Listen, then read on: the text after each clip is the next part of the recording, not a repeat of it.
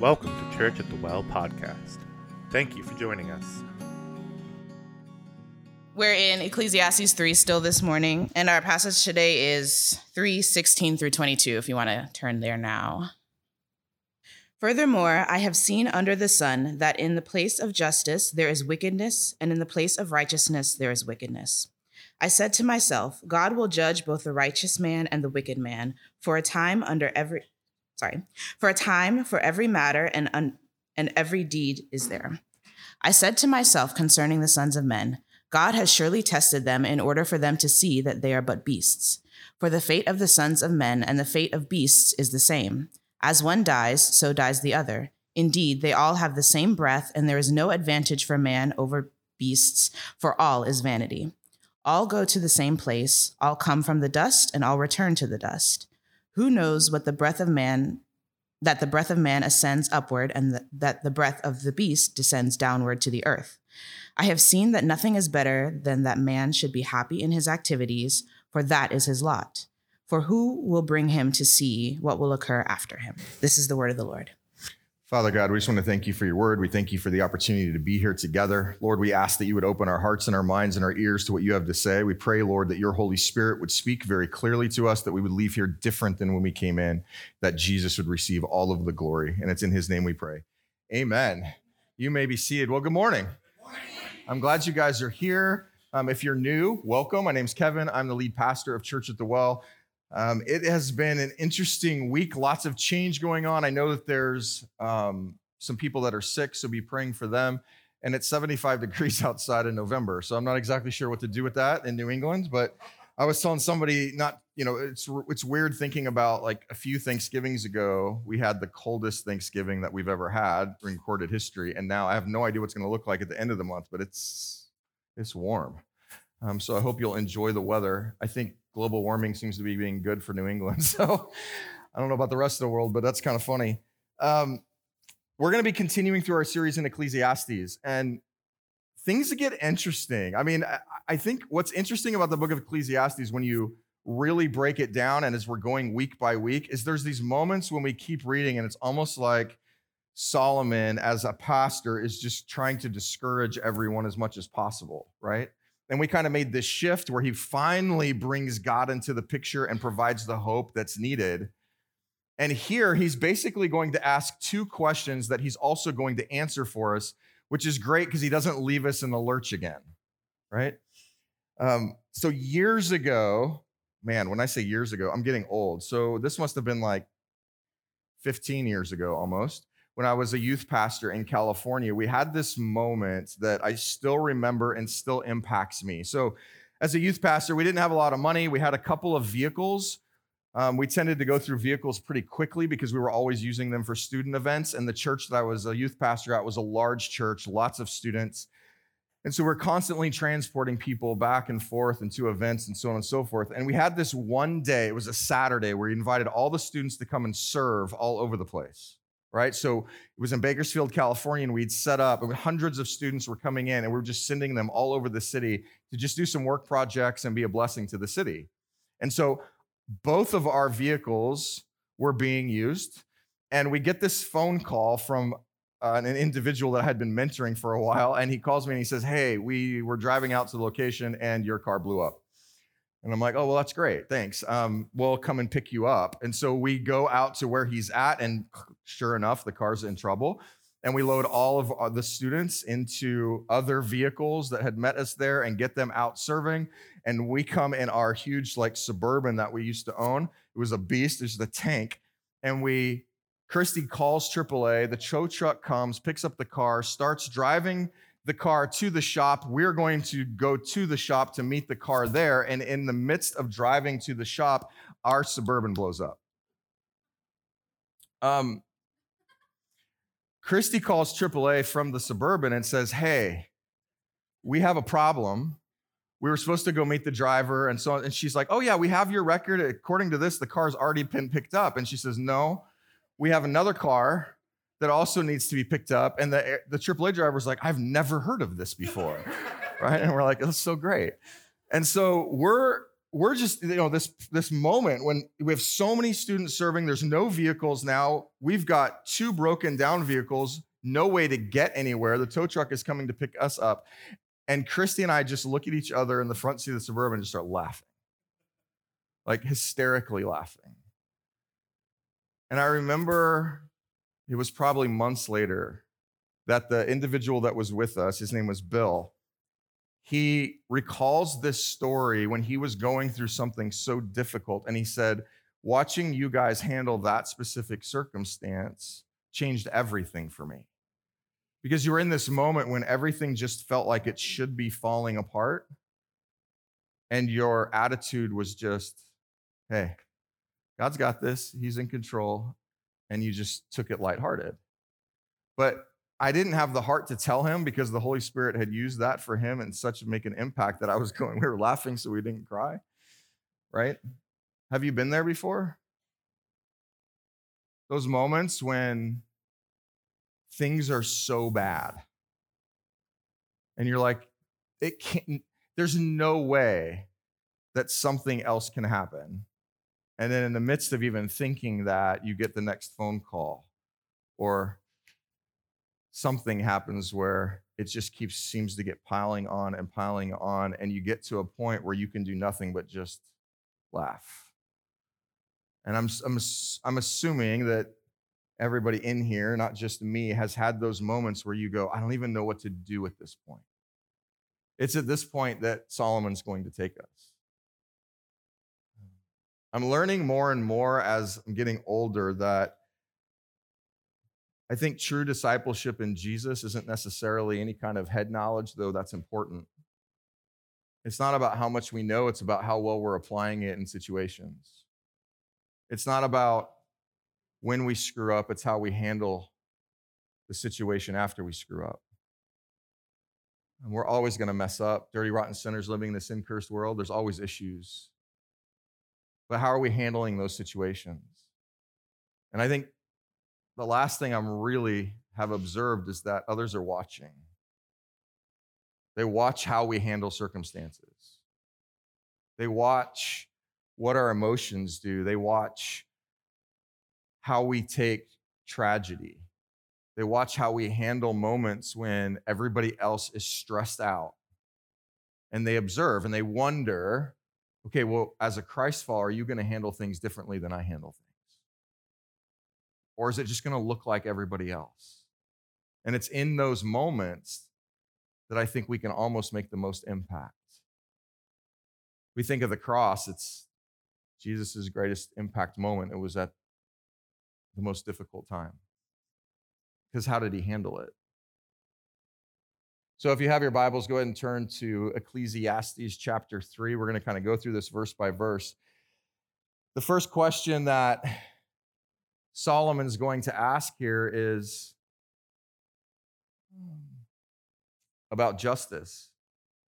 He's going to get this moment where he's going to kind of look at justice in the world and really question, is there actual justice? Verse 16, moreover, I saw under the sun that in the place of justice, even there was wickedness. In the place of righteousness, even there was wickedness. He's surveying the world. He's trying to give us an observation of what he's seeing. It's empirical data. He's observing and then declaring what he has observed. We're supposed to do this as well, right?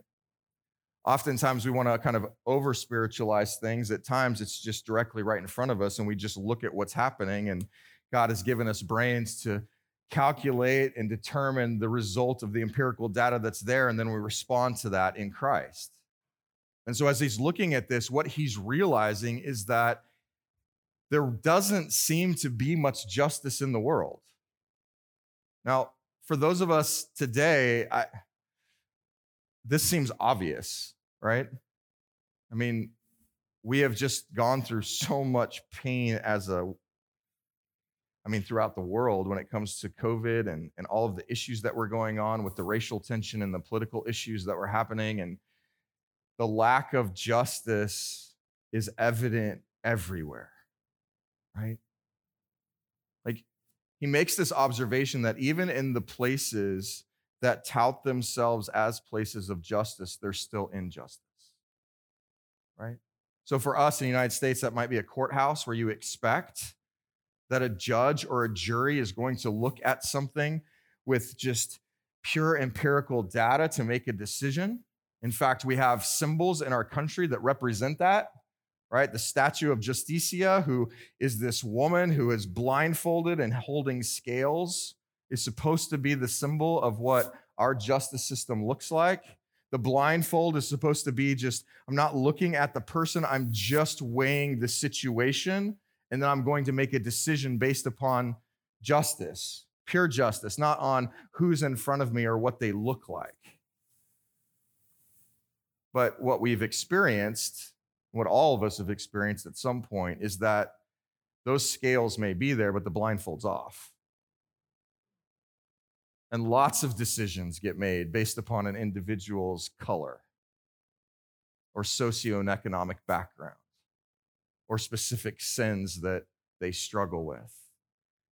And the weight of justice seems to lean toward one side. And in doing that, that becomes the form of justice that overall impacts us as a culture, and it leads to greater things of racism and prejudice and whatever. And we all know that. It happens. And it was clearly happening back then as well. I mean, it's interesting. Solomon, we've talked about this, was the wisest man that's ever lived. And oftentimes what we heard is the stories of people coming from all over the world just to sit and listen to the wisdom that the Lord had given him. There's some crazy stories in the Old Testament about Solomon taking situations and applying wisdom in ways that I never would have thought of. There's a story about an argument between who is actually the mom of a baby. And I'm like, wow, I have no idea how to solve this problem. I would have no idea. There's no DNA testing back then, right? And he comes up with this crazy idea and he's like, just kill the baby. And one of the moms is like, one of the people claiming to be the mom was like, okay, kill the baby. And the other one's like hysterically crying. And he's like, give the baby to that woman because that's the mother. And I'm like, that's brilliant. He understood what justice was supposed to look like. He had the creative ability to figure out situations and try to apply it to the best of his ability. But even an individual like Solomon, who was also a dirty, rotten sinner living in a sin-cursed world, struggling, the wisdom that the Lord gave him even provided opportunities for him in his own sin-cursed body not to give great justice all the time. And even him passing that on to other people. You look at, we talked last week about oftentimes we'll build something up and then we're going to have to pass it on to the next generation or the next person. We have no idea if they're going to be righteous or look at it the same way, and it could just fall apart. And we know what happens to Solomon's kingdom as soon as it goes to his sons. And if you don't know, you should read your scriptures. It's ugly. The justice, the wisdom that Solomon had, he didn't even have the ability to pass it on to those that were his sons. So he looks at the world around him and he says, man, it just seems like there's always like a catch. Like no matter what's going on, there's somebody in the back who's taking a bribe. There's somebody who has some sort of influence that they shouldn't. There seems to be other reasons why decisions are made that isn't really bound to justice. And if we're seeing those things in the places where justice is supposed to occur, then is there really any justice at all? Then he moves into the realm of the spiritual and he says, man, even in the places like churches where justice is supposed to be prevalent, there still isn't justice. Why? Because a place like Church at the Well, it's Jesus's church being led by shepherds who are dirty, rotten sinners and still struggle, will always make mistakes. Always. That's why I'll say you can't ever put your trust in a specific church or put your trust in a person. We put our trust in everything that we have in Jesus because he's the only one who never fails us. I will fail you at some point. And maybe I have already. I'll do the best that I can by the grace of God through the power of the Holy Spirit to do everything that I can to glorify Jesus and help shepherd the church. But I'm going to make mistakes. And at times, I'm sure people have left or people have been impacted by what they felt was unjust. To think that any body holds the key to justice is already a trap. We see this throughout history, the church getting involved in things that it shouldn't. We saw it recently. I get sickened to the core. I mean, my heart, when I listen to pastors or churches take political stances, where their church actually becomes more known for what they believe in a government function instead of Jesus himself.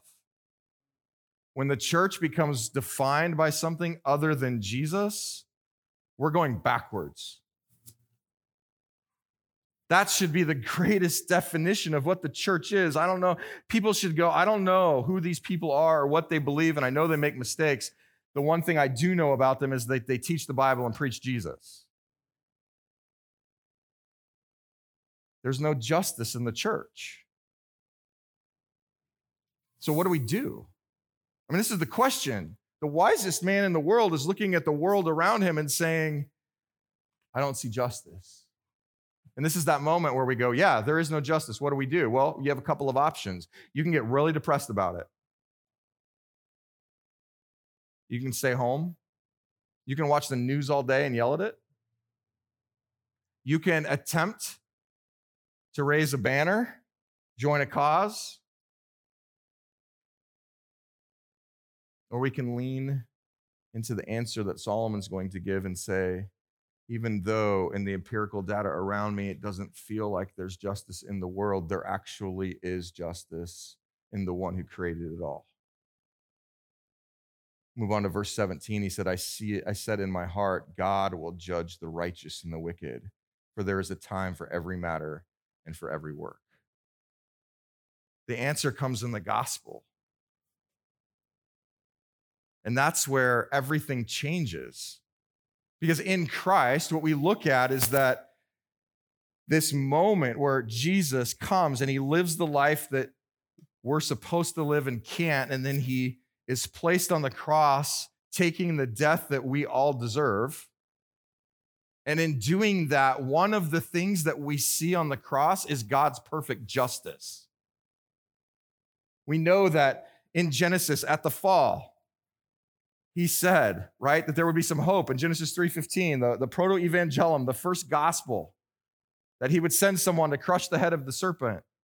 And as we waited and waited and waited in the fullness of time, like we talked about last week, the Father sends Jesus to come. And as he's sitting on that cross, nailed to it, we see the justice of God because he's fulfilling that which he said has to occur. He's not a God that says, you know what? It's just a messed up world, so I'm just going to make changes as we go. He says, no, the wages of sin is death. And it will always be that. There's ramifications for sin. Because we sin against an eternal God, it's eternal ramifications. It's heavy. But God doesn't back down. He's unlike me, right? Like, I have these moments where sometimes I know what justice needs to happen. I know what I need to do. I know what punishment needs to occur. And then I look into the eyes of like my daughter who she's loving. And I'm like, this is what I want to do, but I don't do it because I go, she's contrite. She understands. And I just want to hold her. And though our Father will hold us, he still is always just. And what he says will occur, will occur. And what's the proof? Jesus.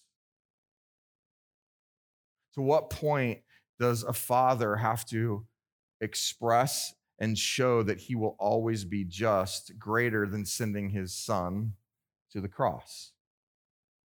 Why is Jesus on the cross? Because part of it, because God is just. I said somebody has to die for sin, and I meant it. And when we look at the cross, it's this perfect balance between the justice and love of God. As Jesus stretched out and says, I love you this much, we're looking at the ramification of sin, but we're also looking at the glorious nature of God's love to say, I'm going to pass this punishment onto you, which allows you to take what Jesus did and not have to suffer that eternal condemnation. And that's unbelievable to think about. We do that through faith. That's the gospel. When we think about justice and we think about what God's willing to do to honor his own justice, then we can also understand that one day, like Solomon said, God will judge. All of the injustice in the world will one day be resolved. All of the injustice. It's interesting. I have found that if you've lived in Boston very long and you drive, I never had road rage before I moved here. And now it seems to be getting worse every year. I have learned that stop signs have I don't know what has gone on in the East Boston or in the city of Boston, but it was like I missed the memo that stop signs don't matter anymore. I don't know what happened. It's like collectively, everybody just went, they don't matter, right? And there's moments when I'm like, I'm literally driving and you slam on your brakes because somebody's done something wrong, and I'm looking around like, where's the cop? And then sometimes I'll even see the cop over there and he's just waving to everybody, right? Because it seems like every law in Boston is more of a suggestion than a law, right? So where's the justice? But it's good reminders. It's like, man, and I told you last week, then you start justifying your own driving behaviors, right? Based upon the driving behaviors of others. I'm like, Krista will be like, why'd you run that stop sign? And I'm like, at this point, if I stop, it's more dangerous than keeping to go, right? Because nobody else is stopping. So we just got to go. We go, right? Everything's go. So you begin to justify your own ability to break laws. You want justice on them. You don't want justice on yourself. And that happens all the time, right? We can easily the laws that we break or the things that we do don't seem quite as severe as the ones that are done to us or the ones we observe done to other people. And so we'll say, justice, justice, justice. And then when it's us, we say, mercy, mercy, mercy, right? God's not like that. It's comforting that in the gospel to know that all of the injustice that you as an individual have experienced will one day be resolved. So when we look at things that are horrific in our world and we look at a lack of justice that's going on, if the gospel wasn't there, if God wasn't a God of justice, then we could fall into this trap of just feeling hopeless. And what do we do? And is it even worth it? But because of the gospel, because of what God has done, because of the person of Jesus, because of his sacrifice, because of the seriousness of the ramification of sin, and we watch the Father follow through, we can literally believe that if he's willing to do that to his son, to himself, then he'll hold true. And that provides hope. You know what it provides hope for? For when we're dealing with an injustice in our life and we can look at the Father and say, right now, it is unjust. Right now, I'm being mistreated. However, there's a future where that will never exist because God is good. It allows us to help others to say, I know that you're experiencing injustice. I know that you are.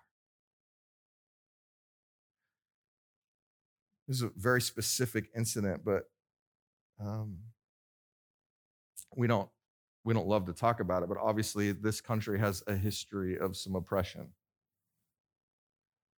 Years ago, right before COVID hit, right? I feel like everything in my life is now going to be pre or post COVID. Pre-COVID, we ended up was speaking at a church in Montgomery, Alabama. And if you don't know the history of Montgomery, Alabama, you really need to. And there's a place there called the Justice Initiative. And there was a movie actually about it. I don't remember the name of it. Somebody help me out. Just Mercy. And it's basically this lawyer who was looking at all of the individuals, mostly black males, who had been unjustly put in prison for a really long time. And he was going back and looking at their cases and trying to pull them out. And it's unreal. But they put this museum together. And it is, I'll say it's emotional. It's also educational. And I think every single person who lives in the United States should one day go see this. Because you see the brutal injustice that has occurred that we want to put a blindfold on for. It's horrible.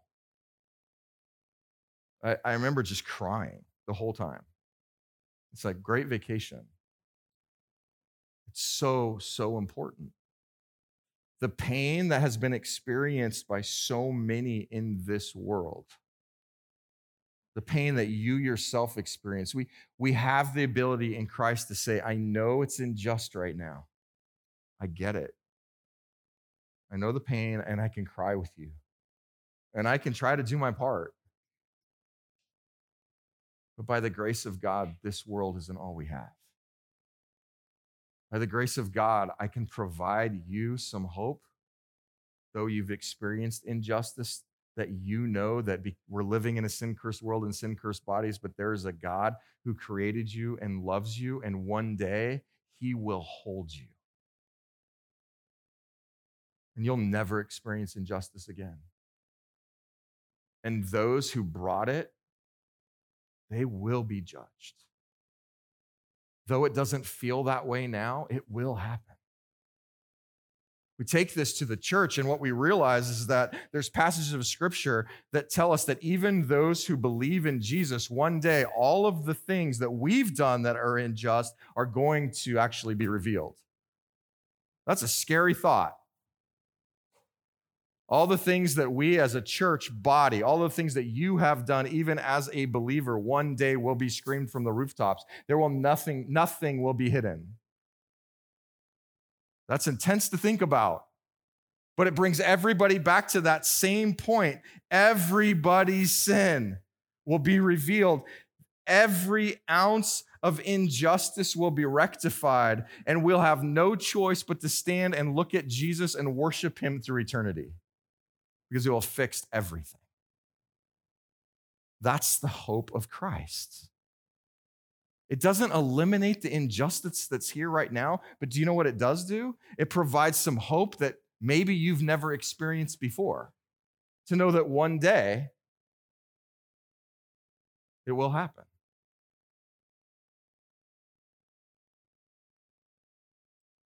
I think one of the keys to this is just processing that there's more to life than what we see, even though it feels like this is it.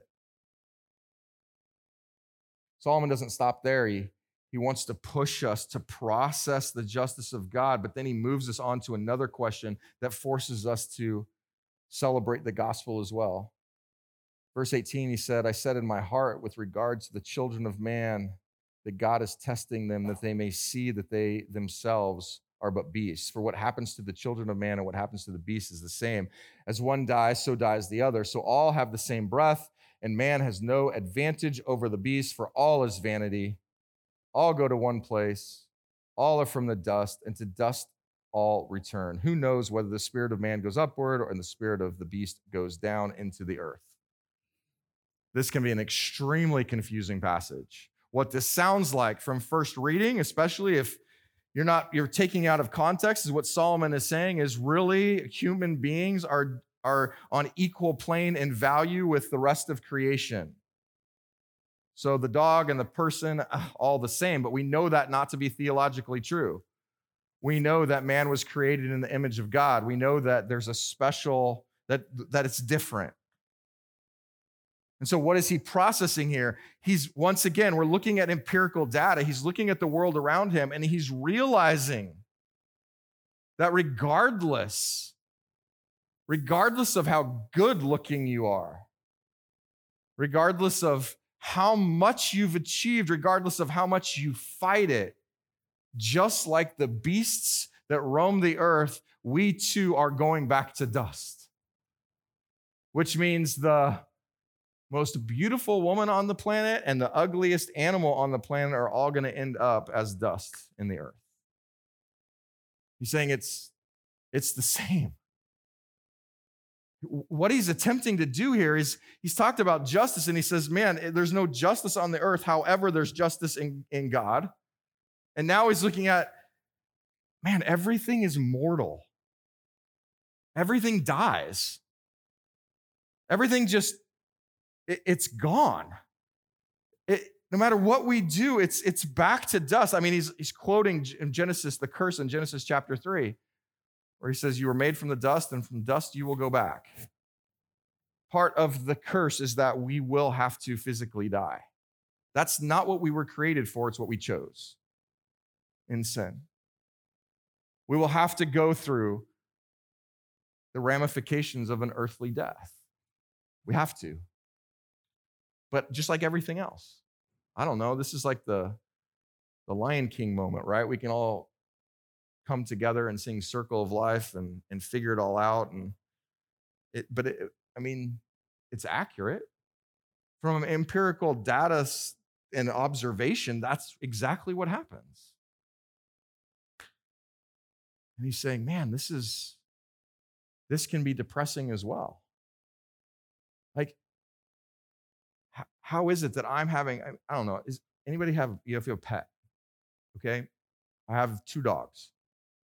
So I have Bella, who is really old and kind of cranky. And then I have Darcy, who is really young and all over the place, right? And I look at both of them, and oftentimes I'm just like, what a life. Like, the old dog can't walk up the stairs anymore. So what do? We carry her. Up the stairs you go, right? She doesn't even ask. We just do it. The other dog wants to play all the time. And you can just be sitting there and you're doing something, and pretty soon you look down, there's a toy on your lap, and she just like Jedi mind tricks you to go, it's time to play, and you'll do it. And I'm thinking, then they sleep, 30 hours a day? Like, what a life. Like, this is great. I mean, if I ever come back, I want to come back as a dog, right? Because in a really like nice family that walks me and picks up all of my poop. I remember there was a Seinfeld episode like forever ago. Not endorsing Seinfeld, though. It's awesome.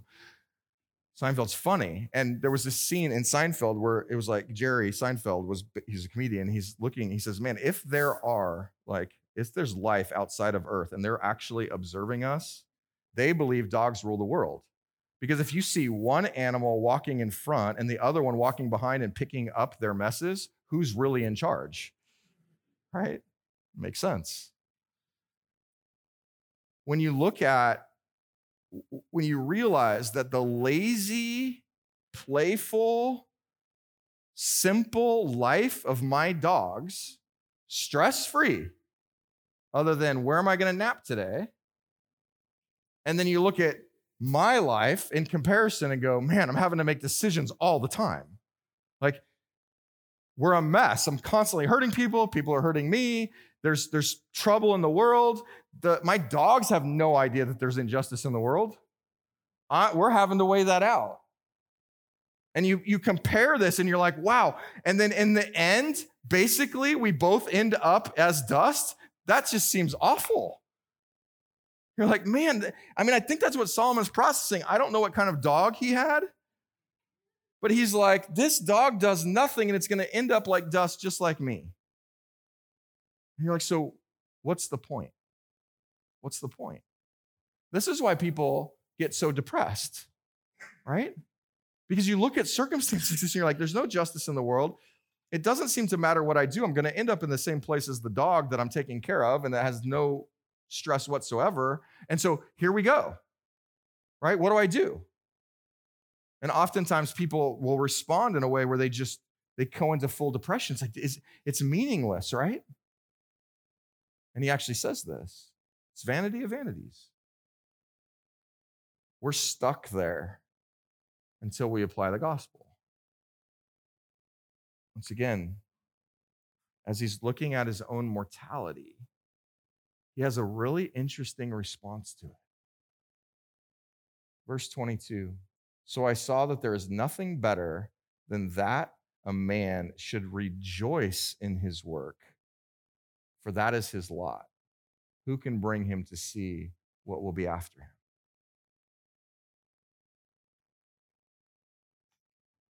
This is a weird transition. For Solomon to say, there's no justice in the world. I'm mortal. I'm going to end up in the exact same place as my dog, dust in the ground. And he says, so this is my conclusion. We need to live our life rejoicing. Rejoicing comes from joy comes from the word rejoicing, right? You rejoicing. When you think of rejoicing, you think of celebrating. You think of gratitude. You think of being thankful constantly. How is that possible? How do you contemplate a lack of justice in the world that we see and a lack of immortality that we see and say, the response is we rejoice? Before we dive into that, let me ask you this.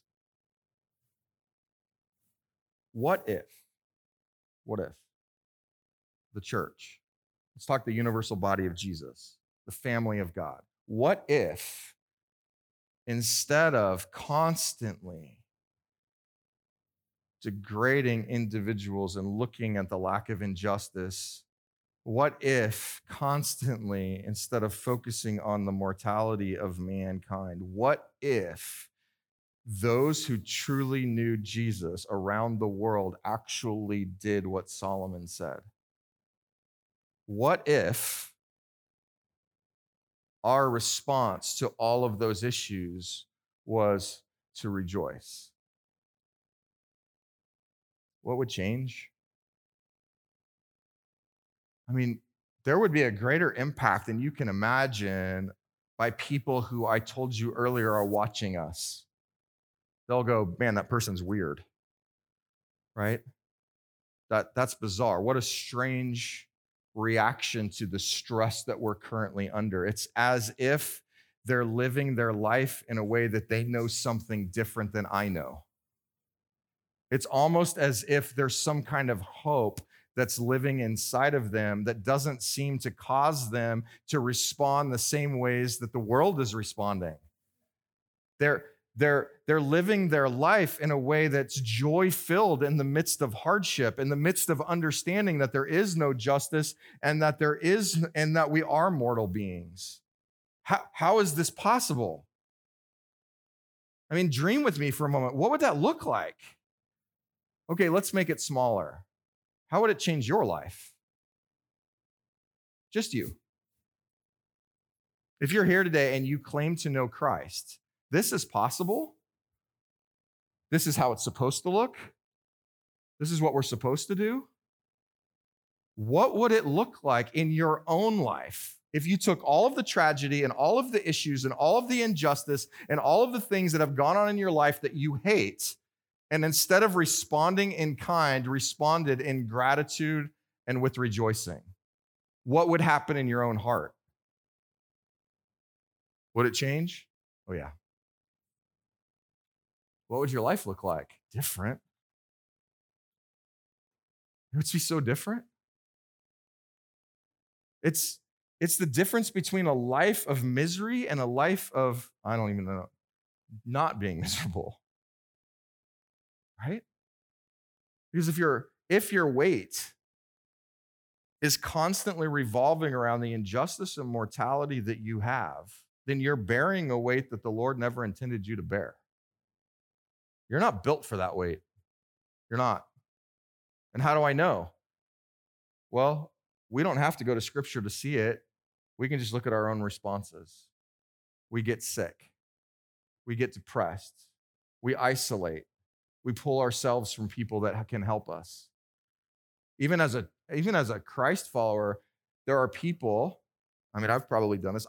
Most depressed I've ever been was during COVID, right? Why? Because I'm not around people. Feeling isolated, feel like my soul's dying. What would have happened? What would have been different if I had actually rejoiced during that time? I probably would have been a little more productive. Probably would have gotten some things done instead of just moping around in my basement.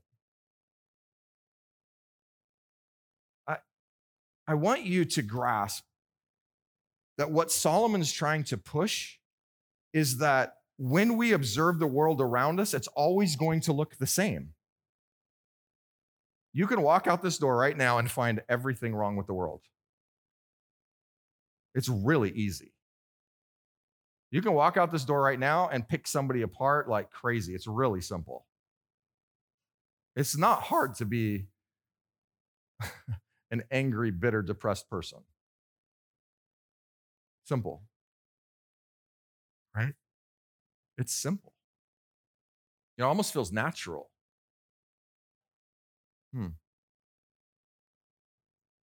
You know what's hard? In faith, living out the life that Jesus has for you in joy. Refusing to allow a sin-cursed world and a sin-cursed body to remove the joy that you've found in Christ. Refusing to let a world that we know cannot be fixed until Jesus comes back dominate everything that we do instead of focusing on the one that has a plan through the process. That the one that actually says, in me, by the power of the Spirit and the grace of the Father and the work of the Son, you have the ability to live a joy-filled life that impacts you for good and others for good in the midst of something that cannot be fixed by you. You have that ability.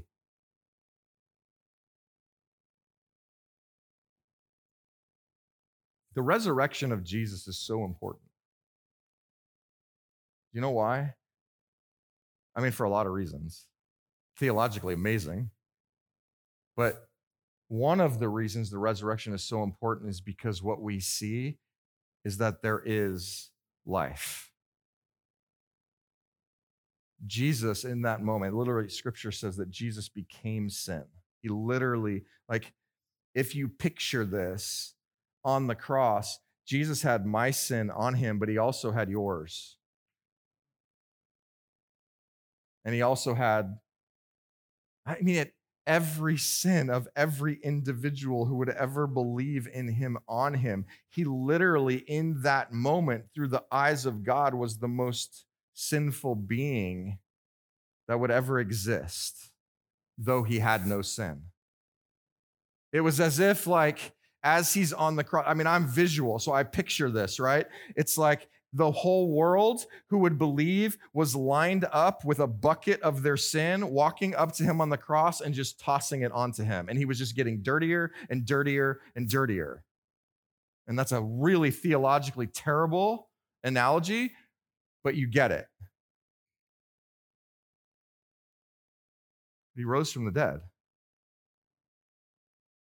showing that the love of God is more powerful than the sin of the world. Showing that the hope of Jesus is more powerful than all of the injustice that we will ever see. He conquered sin, Satan, and death forever. So let me explain this to you. You don't have to. He's done it. Here's the problem with the church. We think that we're fighting for victory. We're not. We're fighting from victory. It's already been victorious. Our life should represent what it feels like after your team has won. Okay? It's the parade. If you haven't gone to a Boston team parade yet, you've missed out. It's cool. If you're not a Boston fan, then think of the team that you love and imagine them winning the big game and how you feel afterwards and the celebration that goes on in your heart. And it's not even us, it's somebody else. We're celebrating what they've done. But that enthusiasm, that joy, that you're going through, man, the struggles they went through and the documentaries that they're going to show and all this pain that everybody went through to produce this win, that was Jesus. He's already done it. You don't have to.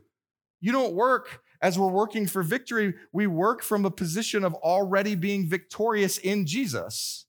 That produces and changes everything about the way that we respond. It changes everything about the way that we live. It's a mindset change. Stop working for it. Why are you working to achieve something that you can't achieve anyway, but it's already been achieved for you? That's foolishness. We live from the perspective of victory. We know that there's no injustice in the world, but we know that there's justice from God. We know that we're mortal beings and we'll have to experience death, but we also know that in Christ we live eternally with him. We know that. So what honestly I mean, why are we not living from that point? This is where Solomon's getting to. He's realizing that. He's like, I'm looking at our lot and all I'm realizing is because God's there and he's creator and he's just and he's loving. And man, he didn't even know Jesus was coming yet. I mean, he knew the Messiah was coming, but he hadn't come yet. It was harder on him. We actually have seen the victory. We don't have the hope of the victory, which he had. And in the midst of the hope of the victory, he's going, man, I get our lot. We live in a sin-cursed world and sin-cursed bodies. It's hard. It's difficult. I respond poorly, but why? There's a God who loves me. There's a Messiah that's coming. Victory is at hand. And we take it to a whole nother level. We're already victorious. If you've accepted Christ as your personal Lord and Savior through faith, you've literally taken the gift that Jesus has given. You've said, okay, instead of me dying and paying for my sin, I'm going to accept through faith what Jesus did. In faith, the Bible says that sacrifice and the resurrection of Jesus is transferred to us. Right? The great exchange happens. You no longer owe a death penalty if you know Jesus. It's been paid for. You have been adopted into the family of God. You are in. You're part of the family. You don't work for it any longer. You don't hope for it any longer. You're in. You're adopted. You're part of God's family. So why do we live as if we're not? Why do we live as if there's no hope? Why do we allow the world that we know is messed up impact us to a point where we actually forget whose we are? And so you know what Solomon's solution is? It's nothing better than a man should rejoice in his work.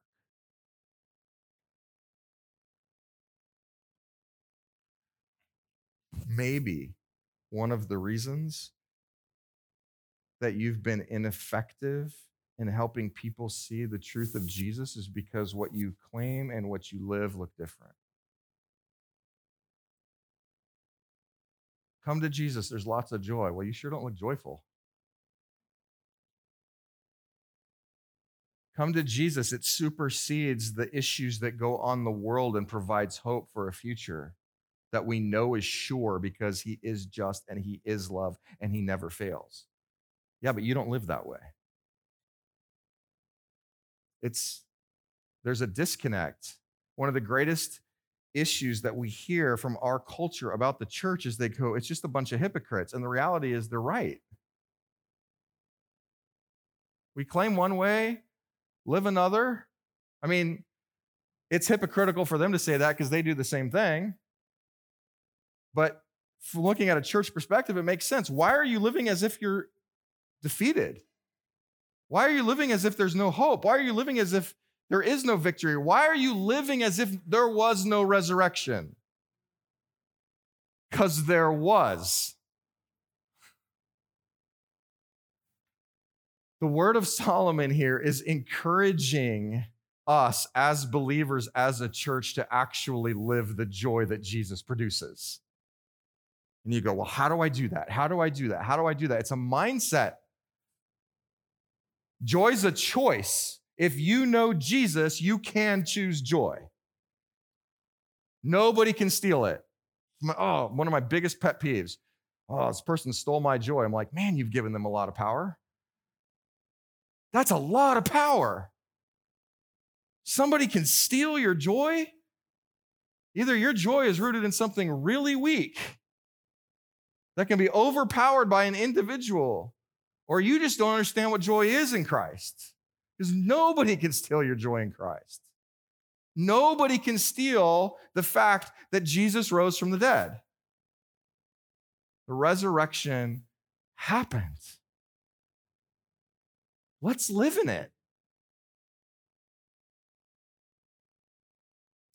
If you're here today and you have never given your heart, your faith, put your trust in Jesus, you can do that today.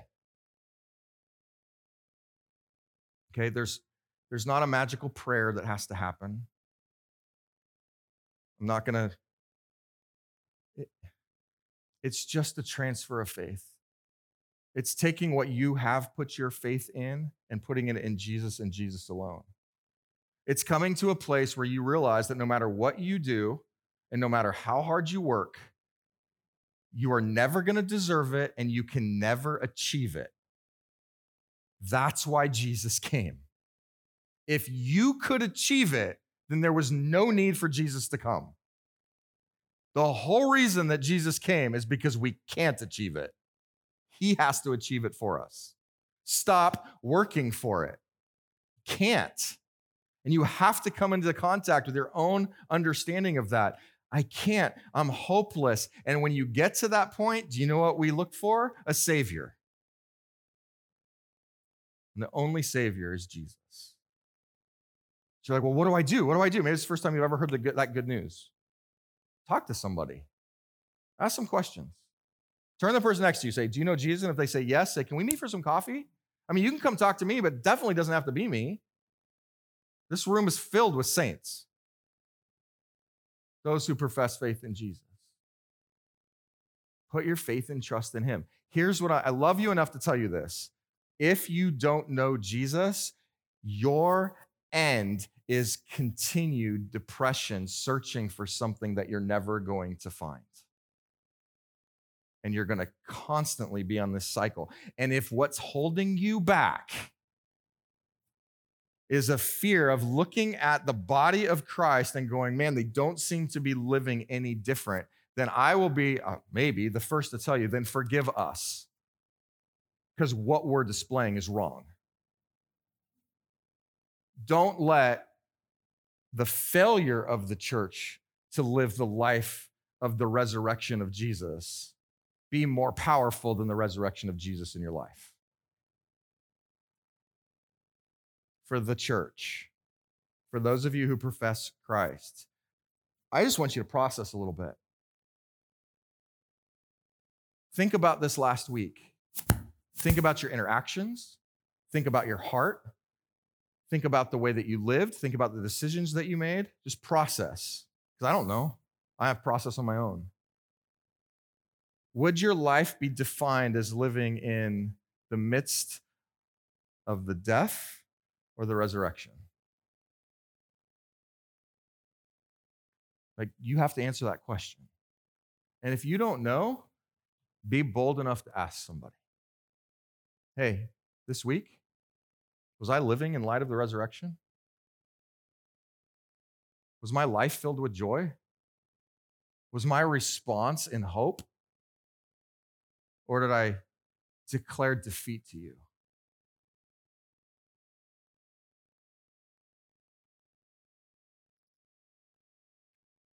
This is what Solomon's begging the church to realize. We are no longer slaves to sin. You are no longer slaves to sin-cursed bodies, sin-cursed world.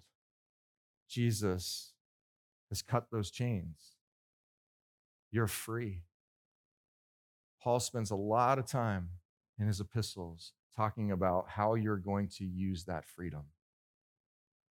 Is your life just going to look like a hopeless mess? And the hard part about freedom in Christ is that he'll allow you to do it.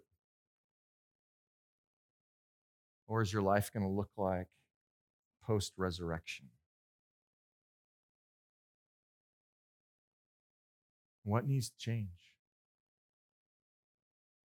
If you know Christ, the change is not difficult in the aspect of just refocusing on a resurrection life instead of a defeated life, because you're not defeated. I know bad things happen. I know there's pain. I know that we blow it. I know there's ramifications for the choices that we make. But you are still a part of the family of God. You are still living, breathing in light of the resurrection. You have the freedom and the ability to wake up to handle every situation from the perspective of joy, because it is a choice. Choose joy. It will change everything. Father, I just thank you for your word. Lord, I thank you for the opportunity that we have in Christ to not be stuck. Lord, I know that as we look at the world, we see the injustices that exist. And Lord, it's really not far-fetched to say that we're a part of those injustices. And Lord, we do desire to see change, but Lord, we know that that change is only going to come from you. Lord, we're grateful. We're grateful people. Lord, I pray that you would forgive us for not living our lives defined by the resurrection, coming from the perspective of victory and constantly focused on defeat. Lord, I pray for any individual in here right now who has never given their life to Jesus. Lord, would you give them the courage and the boldness to ask questions, to have a conversation? Lord, I ask that you would remove their heart of stone and give them a heart of flesh, that you would give them the true eyes to see, Lord, that you would push back the darkness and have your light shine, that they might see your hope. And Lord, for your church, Lord, may this be the moment, right here, right now, fully engaged to say, I have forgotten, Lord, that I'm living in light of the resurrection and my life doesn't reflect that. So, Lord, right now, by the power of the Holy Spirit, by your grace, I will declare the life that you've already given me. Lord, don't let us leave here the same.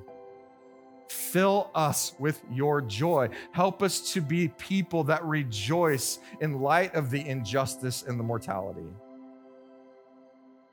Because there is hope in Christ.